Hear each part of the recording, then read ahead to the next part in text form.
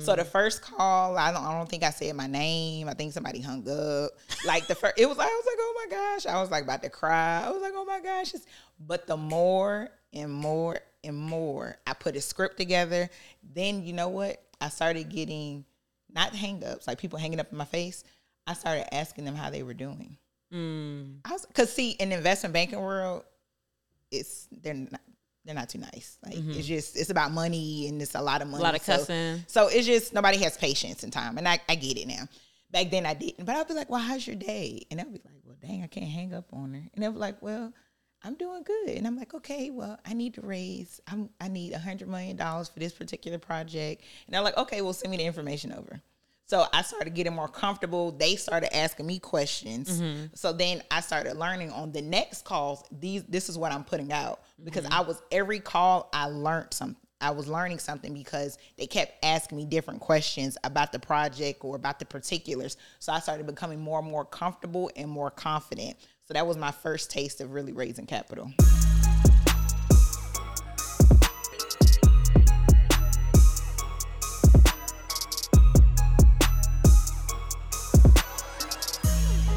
What's up, you guys? Welcome back to the More Rounds podcast. I'm Kim Lewis, your host, CEO and co-founder of Curlmix. And today we are going to learn about how to fund your business, whether that be debt, cash flow, or raising an investment. And today we have none other than Miss Davonne Reaves here, the hotel queen, you guys. All right, so let's get into it. Before we do, we have to toast. Ooh, toast wine. Yes, because it's more toast round. To money, baby. Wait, what are we toasting to? You got to say cheers. Okay, cheers. There we go. I'll take it. Okay, so Davonne, tell me about yourself. Quick background. What did you do before? What do you do now? So I like this setup. You want me to tell me about myself after I have a sip of wine? I mean, you can have another sip and then tell me. Just to let it just flow. Lay it all out there. Give y'all the tea. But thank you so much for having me, Kim. My name is Davonne Reaves, also known as the Hotel Queen.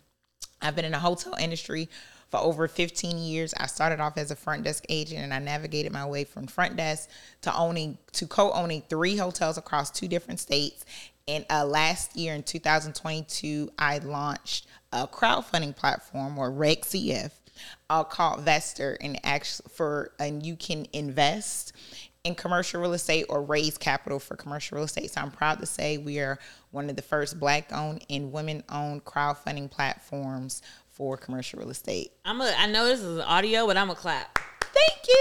Thank you. Because what this means, you guys, is that she's been approved by FINRA. Yeah. That means she deals with the SEC. That means that launching a crowdfunding platform is incredibly hard to do. Yeah. So few people actually do it, and then let alone anybody Black. And, we don't get funding like other folks. So I'm so impressed by what you've done. Thank you. Honestly, it's a little bit of a dream of mine to launch a crowdfunding platform. So I'm like really, really impressed. Thank you. Can you tell us how you got there? So tell us your background in the hotel industry and how you landed on crowdfunding for commercial real estate. Yeah, so I didn't know anything about crowdfunding, right? And so how I raised capital for my first hotel, we had to raise close to $1 million. Actually, it was like probably a little bit over 900,000 that we had to raise, to be exact. How old were you? I was 32. Okay, and were you in real estate leading up to this raising, or no? This was your first real estate? This was my first. So this was good question. So this was my first time raising capital on my own. Prior to me, when I was working in asset management or working as an analyst or a consultant, what we would do, we would hire out people to actually raise capital. So known as capital markets, and they will essentially be brokers, and they will go out and raise hundreds and millions of dollars. So I didn't really. How much were they making off that? Like the like percentage? Yeah, they were making. It varies per deal, but there'll be exclusive deal, and they'll take probably 2 to 3 points, or it just depends. Of course, the larger the amount, the smaller the point. So one project, my first project that I worked on, where I really understood raising capital. This is when I was an intern. So backstory. When I transitioned from working the front desk to getting into the hotel ownership, I took a non-paid internship. And this is where I learned about, public-private partnerships, really the real estate, the ownership side. And during this internship, this is my introduction to raising capital. I didn't know it at the time. So one of the clients, he needed to raise $100 million. Okay. But he didn't want to use a broker. He didn't want to use the capital markets that I talked about. He was like, oh, we'll just get Davonne to call. I'm like, what? Not you intern. And he's like, I'm going to get you to raise $100 million. Yeah, I'm going to get you to raise $100 million. Like, it was nothing. So it's a good crash course, though. So it was a great crash. And he was a billionaire. Okay. So he was like, oh, no, this is what you say. How did you get to work in this man's office? In the consultant firm. So. And how old were you as this intern? I was 22, 23. Okay. So this was after graduation. And you graduated from Georgia State. Graduated from Georgia State. Where does this me meeting a billionaire come from at 22? So I took, after I graduated from college, I was still working in the front office at the Hyatt Regency Atlanta. So I started there when I was like 19 or something. You were working at the front desk in a hotel. There we go. There we go. And that's how you meet rich people. That too. Okay. So I was able to get comfortable with dealing with a lot of millionaires and billionaires. I didn't know there was millionaires and billionaires at the time, checking them in, but that's how I got comfortable. And then a friend of mine who was on maternity leave, she was like, hey, there's this internship that I think that you should take advantage of. And you can learn about hotel ownership. Because I wanted to be, at that time, a hotel owner. And she was like, you should take advantage of this internship opportunity. And I said, okay, it's non-paid. And so I was very persistent because the owner of this consulting firm didn't hire me. So, I mean, it's kind of embarrassing, but I got turned down for a non-paid internship. It was like, how do you say? That's not embarrassing. But hey, I was persistent. So I fought hard for my, I don't take no for an answer. And so I was very persistent. I was showing up at events. I was like emailing and calling them because I knew this was going to be my ticket to basically get me on this couch pretty much. Mm-hmm. This is going to be my ticket. Vision. There we go. My ticket to owning a hotel. And so I finally got the internship. And because he was like, clearly you're not going to take no for an answer. And so I got the internship. And so his client was the billionaire. So that's how I met. So this is my first time meeting a billionaire that I probably knew was a billionaire. And he wanted to raise capital. He needed to raise like $100 million or $150 million for a hotel he was developing. Okay. And so he didn't want to pay someone to raise the capital. Okay. So he had because I mean, if you're doing 2 or 3 points, let's say if it's 2% of $100 million, I'm gonna owe somebody $2 million for raising this capital. But if I'm you working for free, I get Davonne to do it, I'm saving $2 million. Right, and of course I didn't think anything. I'm like, sure, why not? I mean, because you didn't have no value to add. I didn't have any value. Yes, of course. I mean, yes, you are valuable as a human, but at the time, I didn't know. Yes. So anyway, so after about 3, of course, my dad wasn't too happy about that. He was like, "What do you mean working for free?" So then about 3 months, but you're learning. You're paying for education. I mean, there we go. Exactly. You know, in my mind, I was like, whatever, I'm learning, anyway. So he basically told me they had a list of all of these like different investment banks. And I was scared at first. I was like, this is like the vice president of this bank and the senior vice president. I'm like all like intimidated, of course, because I was like, you want me to call him? Like one of them was like the president of the bank and the CEO. And he just had a list of all these different banks. And he said, just call him. And just tell me you need $100 million. You know what's so funny to me? People don't realize that raising money is literally just asking people for money. Yeah. Like, yeah, they need to know some financials and some numbers and stuff, but you have to have the gumption to ask for money. But it helped me build my confidence, though. So the first call, I don't think I said my name. I think somebody hung up. Like I was like, oh my gosh. I was like about to cry. I was like, oh my gosh. But the more and more and more I put a script together, then you know what? I started getting not hang-ups, like people hanging up in my face. I started asking them how they were doing. Because see, in the investment banking world, they're not too nice. Like it's about money and it's a lot of money. A lot of cussing. So it's just nobody has patience and time. And I get it now. Back then I didn't. But I'd be like, well, how's your day? And they'll be like, well, dang, I can't hang up on her. And they'll be like, well, I'm doing good. And I'm like, okay, well, I need to raise, I need $100 million for this particular project. And they're like, okay, well, send me the information over. So I started getting more comfortable. They started asking me questions. So then I started learning on the next calls, this is what I'm putting out. Because every call I learned something. I was learning something because they kept asking me different questions about the project or about the particulars. So I started becoming more and more comfortable and more confident.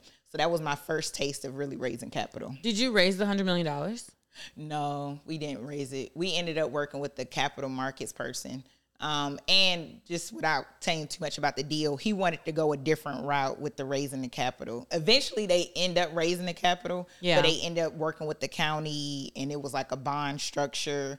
And we were able to get some money through me making cold calls. Okay, so you were like a warm intro, kind of. It was like a warm intro. Gotcha. Okay. Watching on YouTube, unfortunately, is not enough. If you've learned anything from my podcast, please, please, please leave me a review on Spotify or Apple Podcasts. I would be so appreciative, and you would help further the progress of this podcast. Now back to the episode. So then you did this internship, and then afterwards, it didn't necessarily... Did it catapult you to your next deal or not really? Not the next deal. It catapulted to my next job. So I was there. I did the non-paid internship for like 3 months, and then I stayed there for 2 years. I ended up starting getting paid, and then I moved to Boston. And so there I was help overseeing projects that were like up to $1 billion. And again, we had to help raise capital for different deals. So working with brokers. So I wasn't cold calling. People were getting paid to do it. But I saw what a pitch deck looked like. I understood the complexities of it. Like, I understood it a little bit. Yeah. But I didn't think about it, bringing it down to like raising $1 million until I had to raise money for my own deal. Gotcha. Okay. And so how long were you in this work? So you were 22, and then the next job is at what?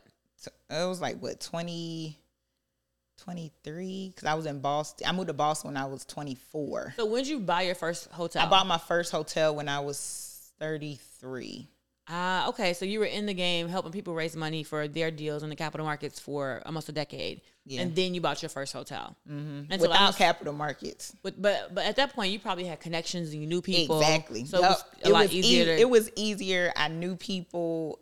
We found the deal through a broker. I built, at that time it was during COVID. Okay. And so no one really on social media was talking about hotel ownership, especially Black. Yeah. And so I was able to gain an audience. And so a lot of people didn't realize that you can invest in a hotel. And so when the deal came, I was like, for the people who were in my community, I was like, it's a hotel investment opportunity. And so we were able to raise the capital through just a simple friends and family raise. And see, I'm so ignorant when it comes to things like that, like real estate, because I just know e-commerce, digital marketing. I know crowdfunding. I don't really know much about real estate. Yeah. But when you say this, I'm thinking, so it would be intimidating for me. But you've been in the industry for 10 years, so you're like, just like it ain't what nothing you do, about it'll be hotel. Intimidating to me. I was like, oh gosh, that's too much. That's so funny. So I have a question. You have 3 hotels, right? Yeah, 3 hotels. Do you still own those hotels, or did you have to divest because you were doing the crowdfunding? No, I still own them.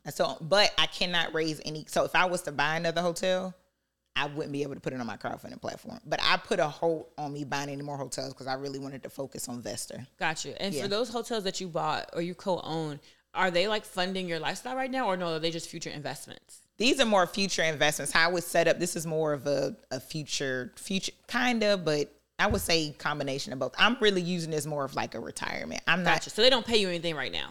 We get paid out. You get paid out. But I'm using that for my retirement. Does that make sense? But other people might be living on that.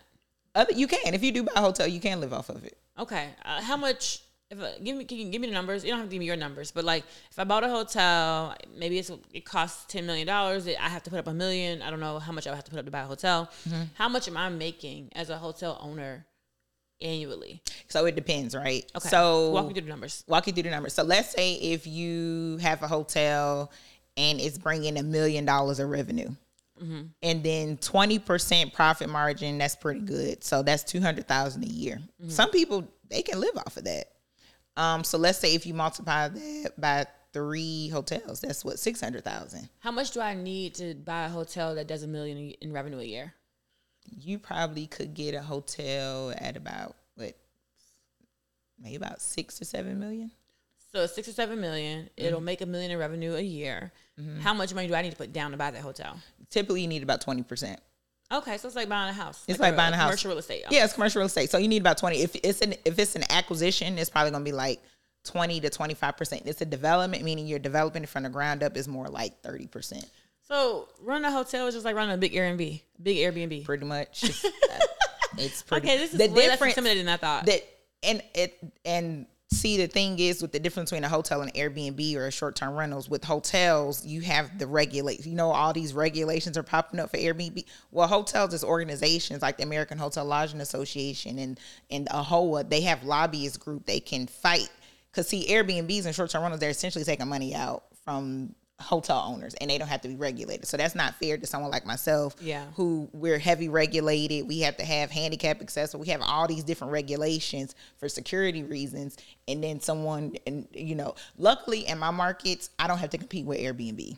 Gotcha. Because my hotel is like in El Reno, Oklahoma. Like there's not an Airbnb. There's not even Uber or Lyft there. And as somebody who travels a lot, I have come to actually not like Airbnbs. People are starting to. I want the convenience of you being open at any time of day, and I don't have to worry about and you don't have to clean up, right? And you don't have to clean up. I've been hearing a lot of horror stories where people have to clean up. Somebody even said they had to cut grass at that. I'm like, whoa, not you cutting grass. That's a lot of work. Okay, I have a question. Yeah, who should be the person who would invest in a multifamily unit versus an Airbnb versus a hotel?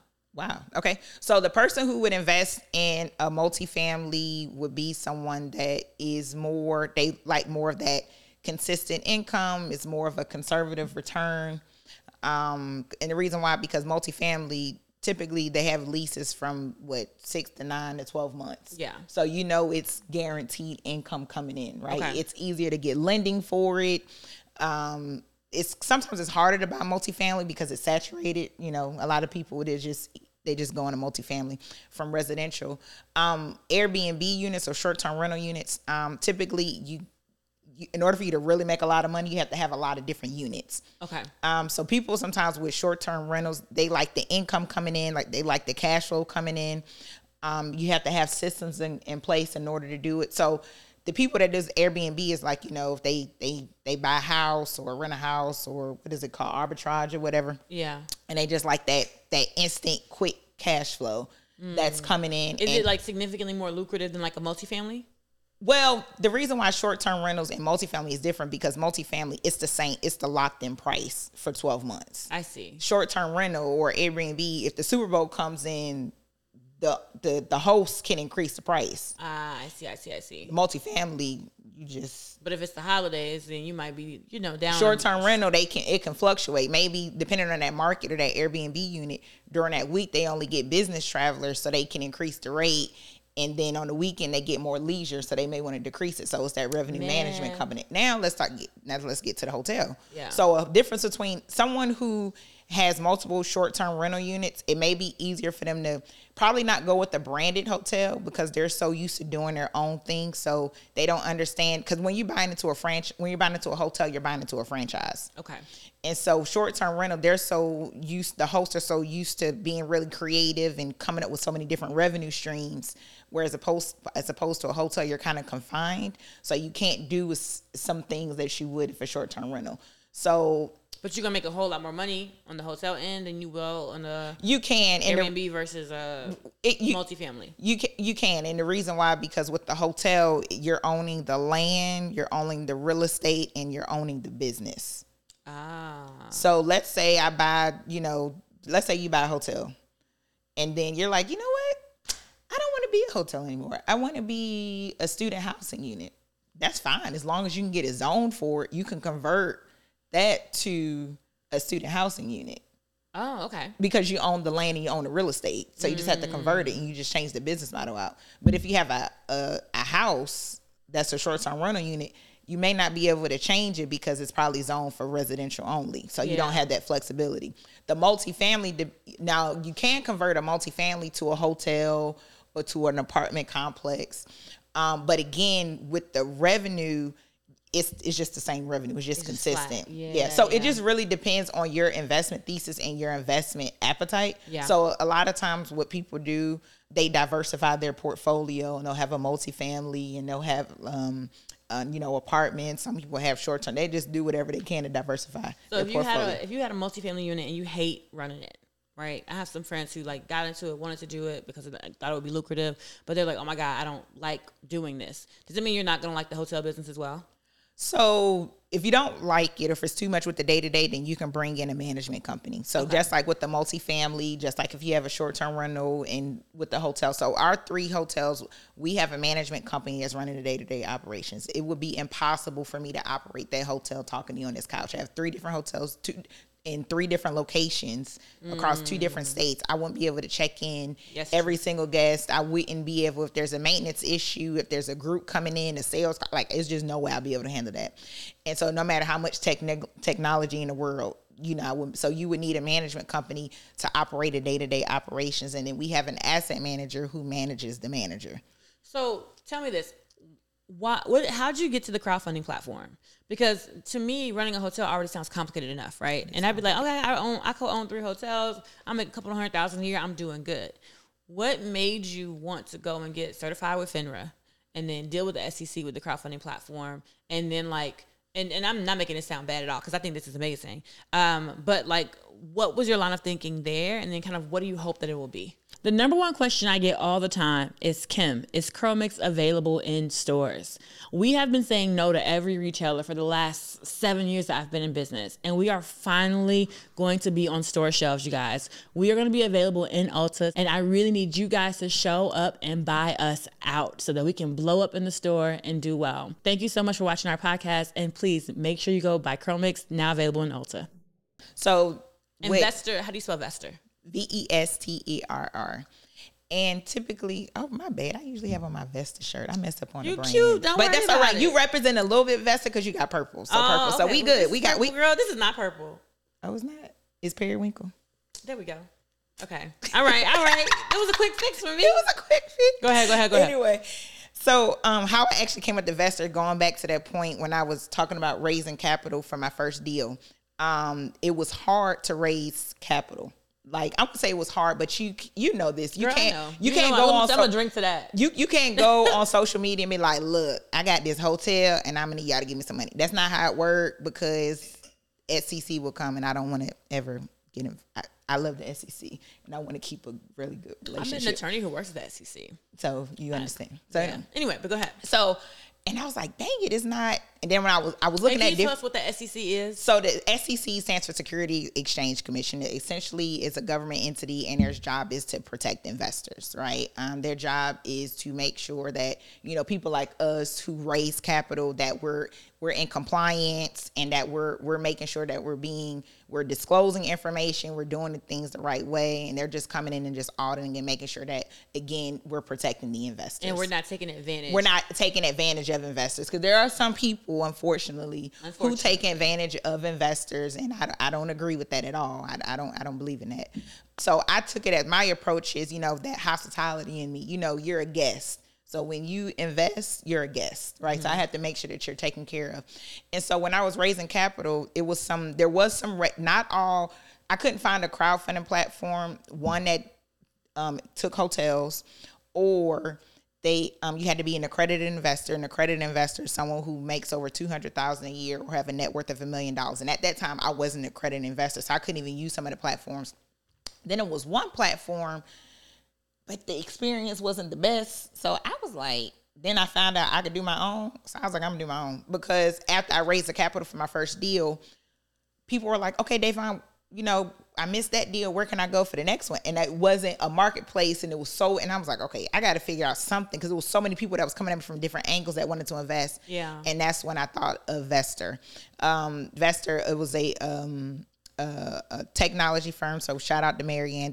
We actually built our technology from scratch. So our process took a little longer. So we didn't license out. Some people, they build a crowdfunding platform and they license out the technology. We didn't license out the technology. We built our own technology. We had to get the technology approved by FINRA. So now I'm venturing out of hotels, and now I'm in the tech world, in this tech space. How long is and I remember, I'm asking this because if you're ever wanting to start your own crowdfunding platform, I went to go read the documentation about launching a regulation crowdfunding platform. How many pages was it? Wasn't it like a few hundred or something like that? Yeah, it was a lot. Did you read all of it? I did. Of course, that's my girl. Woo, there we go. It was a lot. It's a lot. I don't memorize everything, but I did have to. Who can memorize 300 pages of legal jargon? But it's a lot, and so the time process, it took longer than I expected a lot because we built the technology. So, but once we launched, and we had to get an escrow agent again. That FINRA process, oh gosh, that was very stressful. But getting approved by FINRA was great, and then launching. And so now we've been here for a year. To your point earlier, there's not a lot of, it's hard for people of color to get capital. It's hard. There's not a lot of Black-owned crowdfunding platforms that are still here. So the fact that we're still here, we're working on some deals now that are be going through compliance, and as we have hotels and retail and multifamily. So essentially, I'm connecting the investor to the general partner, or the limited partner to the general partner, because not everybody, as you know, you're the general partner in your deals, and so you need limited partners, right? And not everybody want to put a hotel deal together or put a multifamily deal together. They may be like, you know what, I just want to deal and build my retail business and then just own Curl Mix. Like, I don't want to develop a hotel. I just want my product in hotels, but I don't want to develop it. So then as an investor, you can invest passively in a particular project. And I wanted to take a moment to explain to people that is a good idea. What? You missed what I was saying. Curl Mix and hotels. Okay. All right. I'll think about it. I like to stay in my lane. But no, I was just thinking that I think it's important for people to understand the difference between real estate and a tech platform. Yeah. And the reason I'm saying this is because in fintech, the valuations on a fintech, well, let me say this. The valuations on a product company can be 3 to 5 times revenue. Mm-hmm. And depending on how much of a brand you have, it could be 1 or 2 times revenue if you don't have a good brand. Mm-hmm. If you have a good brand, it can be up 3 to 7 times revenue when you go to sell it, right? Mm-hmm. For fintech, it can be anywhere from 15 to 25x, whatever the revenue is. So that means if Davonne does $1 million on her platform, her business can be worth $15 million. It means if you do $10 million, it can be $150 million. It depends. Now, I am, and you can tell me if you've seen this, but I am waiting to see an acquisition in the crowdfunding space. Oh, that's that way. If there's been some acquisitions or mergers. I think Cedars and Republic. So there have been some. Cedar. What is Cedar? Cedars. I think was it Republic or Start Engine? I think either Republic or Start Engine, they merged with Cedars. Is that like a real estate platform or something like that? It's not real estate. I haven't seen too many real estate. I've seen. But it's okay, you're first to market for what you're doing, or not, one of the first. So that means you got a little bit more time before you will see an acquisition. Yeah. But that's good though. I'm excited for you because fintech valuations, they be nice. Which is why I was considering it. I was like, now I see why people went tech and not real estate. I get it now. Because now merging the valuations in real estate, what are the multiples in real estate? So hotels will look at it with a revenue multiple. So it could be a 3x, 4x. Sometimes when you invest in hotels or invest in real estate, so the valuation could be based off your investment, your ROI. Some people look for 2x equity. 2x multiple, meaning if I invest $50,000, I'll get $100,000 back once the project is sold. So I have a question, and this is just me satisfying my own curiosity.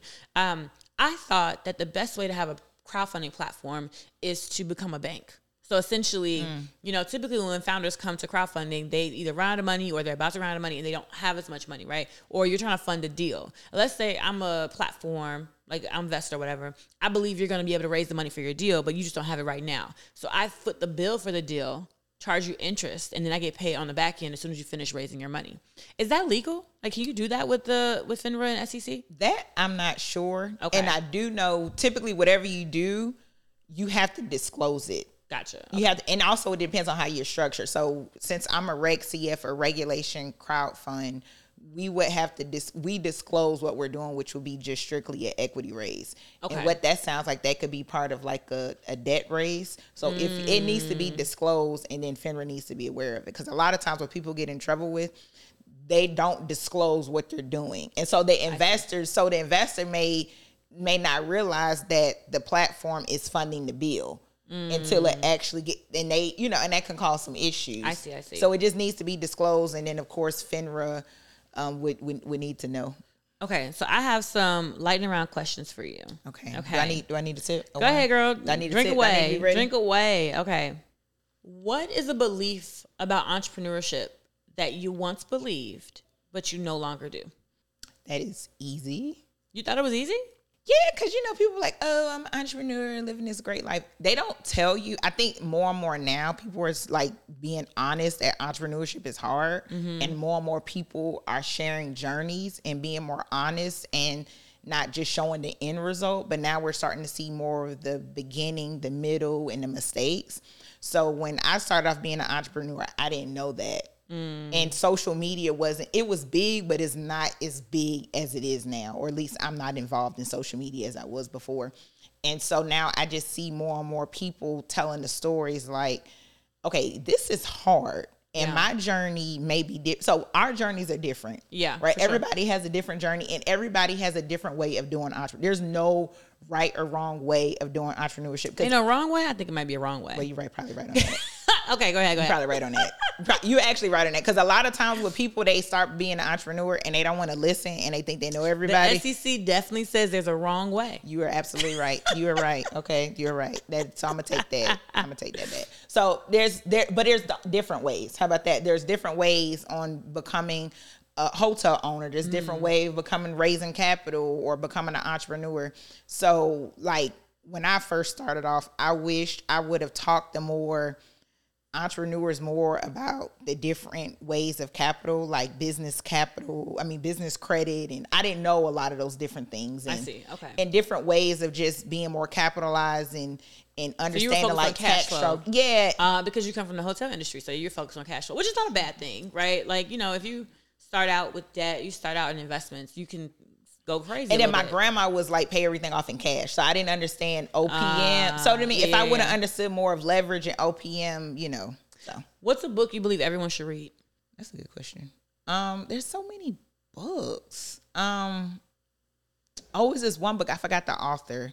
It's called, and this is for anybody. Don't fuck up your startup, I think. Oh, I never heard that book. Okay. Or something like sorry, I said the F-bomb. But that's the name of the book. It's like, don't F up. It's your world. The F up, the F up this, I think that's what it's called. Don't F up your startup. And I just read that book not too long ago. And I was like, oh my gosh, I wish I would have read that, when I first got into the start. Because essentially, a business is a startup. When you start up a business, it's technically a startup, right? Yeah. And so, but it's like he talked about different mistakes that he made. He talked about the different mistakes that other companies made or startups made, and how you need to pivot and how you need to talk to people in the community. And a lot of times when people start their own business, they base it off themselves and they think that their business or their product or service is for everybody. Yeah. So I think people in the entrepreneurship world or people who are starting off, they should understand money and they should understand marketing. Okay. Yeah. What moment in your career do you would love to relive? When I first closed on my first hotel deal, I wasn't present for the moment, and I didn't document my journey. I was just in it because I was like, I just got to close because it was more sentimental for me because I said I wanted to close on a hotel before my grandma's birthday because I didn't get the chance to check her in before she passed away. And so check her in my hotel. And so February 6th, 2021 was my deadline. And we closed like on November 1st, 2020. And so I didn't take a picture at the closing table. It was virtual because it was COVID. So I was in the bank and my little baby was running around and I'm trying to wire the money and all that stuff. And so, but I didn't take a picture. Like I didn't document, and I was so worried about the next deal that I wasn't present for that moment. Like, Davonne, this happened. Like, your goal is complete. Like you made history. Like, so by the time it went out to the world that I made history, I was like, oh, but I was raising capital for another deal. Right, you was on to the next. I was on to the next. So they're like, you made history. And I'm like, I did. Like, oh, okay. Not being present enough. Tell me something you said in entrepreneurship that you wish you hadn't.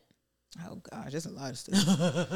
Look, I tell my friends and family, I got foot and mouth syndrome, so I say all the wrong things all the time. All the time. I'm a Gemini, so hey Geminis. It just in our head and just whoosh come out. So I guess the same thing for them. So I don't know. I'm just gonna say I don't know because I say so many things. Okay. All right. Is there anything you want to leave the people with? I would say believe in yourself. Do not compare your journey to anyone else's journey. And whatever you do, focus. I think it's so much out of here. It's so many things going on in so many different disciplines and so many different products and services and so many ways that you can become an entrepreneur. Even like buying a hotel, that's becoming an entrepreneur because you're buying into a franchise. I think if people just focus on one thing at a time and master it, and that's something that I had to learn too. Master one thing at a time. And once you perfect it and once you really make some money, automate it. And then you can move on to the next thing. Instead of just people, they want to be a jack of all trades and they just want to do all this stuff. And it's like, what is it? Like throwing spaghetti at the wall and hoping something works? No, just focus on one thing at a time. Like I'm sure you've been extremely successful. Well, you are extremely successful because you focused on one thing at one time, right? And now once you realize, like, well, thank you. You know, extremely successful. That's a high compliment. That's you what, are I don't successful. know. I don't know. You are. You have an amazing story, and so, but once you realize, okay, this isn't working. I'm pretty sure there's been plenty of times where you were all over the place, but once you was zoned in, and you was like, you know what, I got to make this work, and so that's where I am. I'm like, okay, Davonne, because again, I'm gonna be all over the place. I'm an entrepreneur and a Gemini, so it's just like, woo, just double all over the place. So now it's like, okay, it's okay to be selfish. It's okay to be selfish. It's okay to take care of yourself. It's okay to say no. And just enjoy life and be present. Well, you guys heard it here first. If you want to launch a deal for your next commercial real estate project, hotels, check out Vestor. I can vouch for Davonne. When I met her, she was applying for FINRA, and now she has her platform and has done her first deals and stuff and doing more deals around currently. So I'm like so impressed. Thank you. You know, very rarely do you meet people and they tell you they're working on something, and then you come back a year later and they've done it and it's like incredible. You're like, oh my God, you did that. You did that. Congratulations, Davonne. I appreciate that. All right, you guys, thank you so much for tuning into the More Rounds podcast. I'll see you guys in the next episode. And do not forget to pick up Curl Mix at Ulta, y'all, okay? Go and sell us out. All right, I'll see y'all later. I have to go get some. Yes, girl. Now since it's in person, I'll have to buy it online. I can get it from you. Bye, guys.